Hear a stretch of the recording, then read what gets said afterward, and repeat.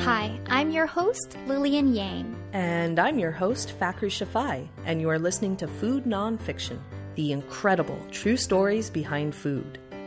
Hey food buffs, let's say you're making yourself your favorite dinner, and you're making a lot of it. At the end of the night, you've got a bunch of it sitting in a pot on the stove or cooling on a baking tray. What are you going to do with it?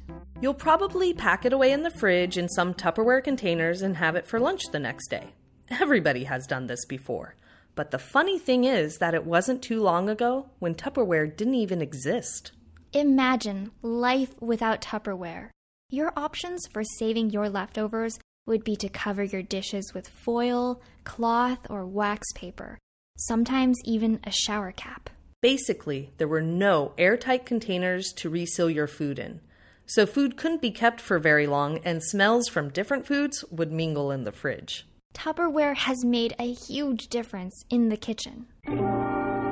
This is Tupperware, the airtight plastic containers that keep good foods fresher, longer. Tupperware was invented by Earl Tupper. To be clear, Earl Tupper did not have the title of Earl. Earl was his first name. He was born in 1907 in New Hampshire. His father managed the family farm, and his mother ran a boarding home. Earl was an entrepreneur. He started his own landscaping business called Tupper Tree Doctors Company. Unfortunately, the company did not survive the Great Depression and went bankrupt in 1936. But fortunately, Tupper found work with the DuPont Chemical Company's plastic division. Tupper wanted to create his own plastic products, so he took the cheap, unwanted waste product of the petroleum refining process. This was polyethylene, which he called Poly-T. After months of experimentation, he was able to turn it into a moldable plastic. With this, he created bright-colored containers and an airtight lid inspired by the design of paint can lids. And so Tupperware was born. Today, the word Tupperware is used to describe any plastic container with an airtight lid. But Tupperware is a brand, and a lot of us have never even owned actual Tupperware brand Tupperware. In an age where you can buy everything online and have it shipped to your door, you'll be surprised to find what happens when you Google "buy Tupperware." Go ahead and do the search yourself. Click on the links. Weird, huh? Even today, Tupperware brand Tupperware is mostly sold through Tupperware parties. Now let's go to a little town in New Jersey where things are really popping. Yes, there's a party going on at Mrs. Betty Martin's house. It's a Tupperware party, and it's really fun. The girls get together and meet their old friends and make some new ones.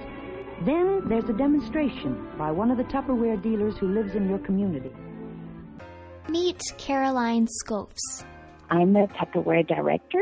How did you get involved in selling Tupperware? 11 years ago, I was a midwife, and I had 2 children, and I was looking for a way to better balance work and family life. And then I had a Tupperware party.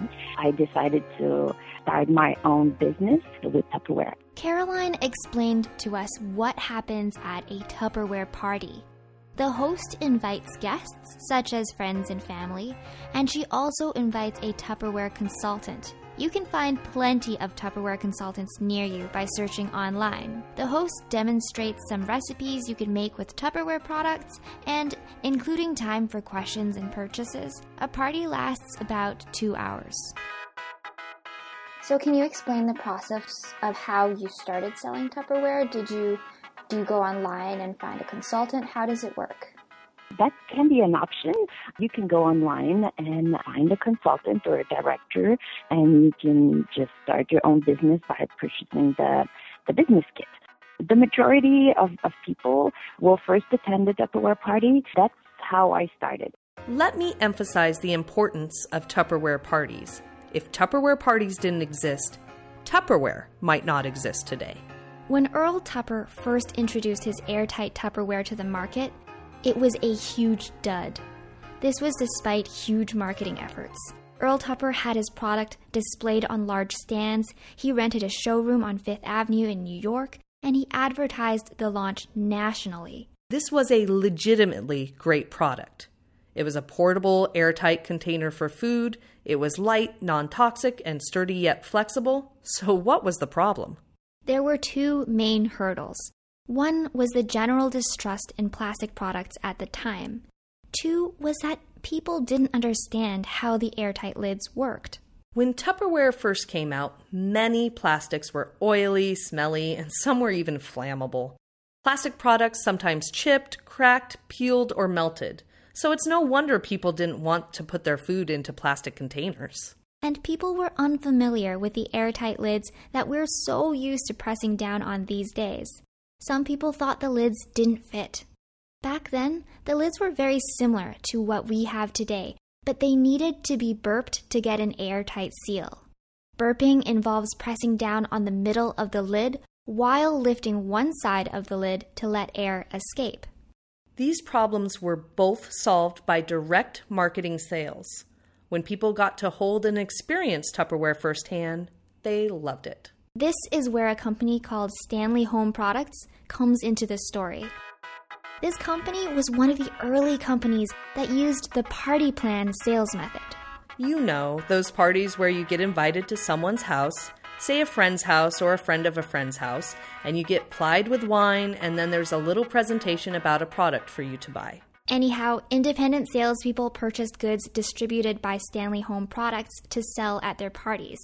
And unlike all the boring products that people bought only because they felt obligated to, Tupperware was really popular, and people actually bought a lot of it because once they'd seen the demonstration of how Tupperware worked, they wanted it. So some of these salespeople started selling only Tupperware. Some even left Stanley Home Products and went on to make a living just selling Tupperware. Brownie Wise was one of these salespeople who became incredibly successful selling Tupperware exclusively. Tupper recognized that Tupperware wasn't selling in department stores, but that it was selling through direct marketing salespeople. Since Brownie was a star at sales, he hired her as vice president of the new Tupperware Home Parties division. Her job was to create a sales force that would use the party plan sales method. Brownie built a network of independent salespeople that is incredibly still in operation today. Every few seconds, there is a Tupperware party being hosted somewhere in the world. Brownie was a superstar. She was the Oprah of the Tupperware world. Every year she held the Jubilee. This was an annual sales conference, but it was no ordinary conference. Let me paint you a picture. In 1954, the Jubilee theme was a gold rush. Everybody dressed up like cowboys. Fake frontier-style buildings were put up. They even brought in bulls and horses. Prizes were buried in the ground, and the attendees, all part of the Tupperware network, got to dig them up. People got fur coats, refrigerators, diamond rings. Someone even dug up a little toy car and found out that meant she had won an actual car. People cried and people fainted. Brownie Wise even offered up some of her own clothes. And she was so beloved by her sales network that her clothes were considered a rare and wonderful prize.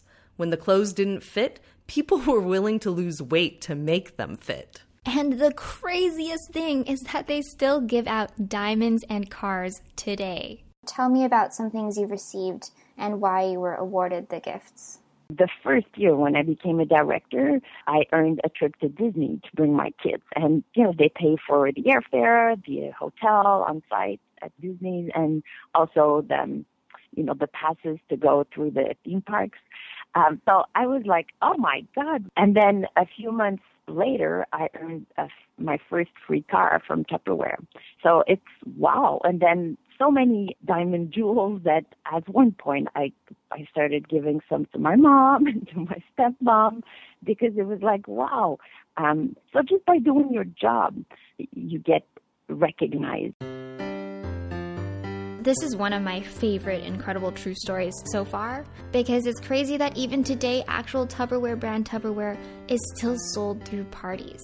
It is a little crazy to think about. And when you think about how many home parties, new products now kind of model themselves after the Tupperware party market, whether it's like Mary Kay or whether it's like cosmetics. So whether it's a cosmetics company or something a little riskier, there are all sorts of home party models now that are all really basing it off of the success of the Tupperware party. I haven't been to a Tupperware party, but I've definitely been to another party plan sales type party. A couple of them in my lifetime. Food buffs, please write into us to tell us if you've been to a Tupperware party before and what it was like.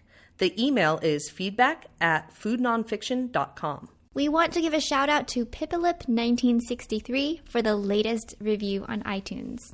We really want to stress the importance of reviews. If you listen to this podcast, please write an iTunes review for us, because that's what keeps this podcast going.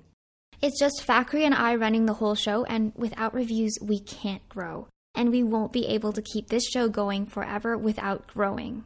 And to all the listeners that have written reviews, thank you from the bottom of our hearts. So go write a review. Bye. Have a great week. Bye.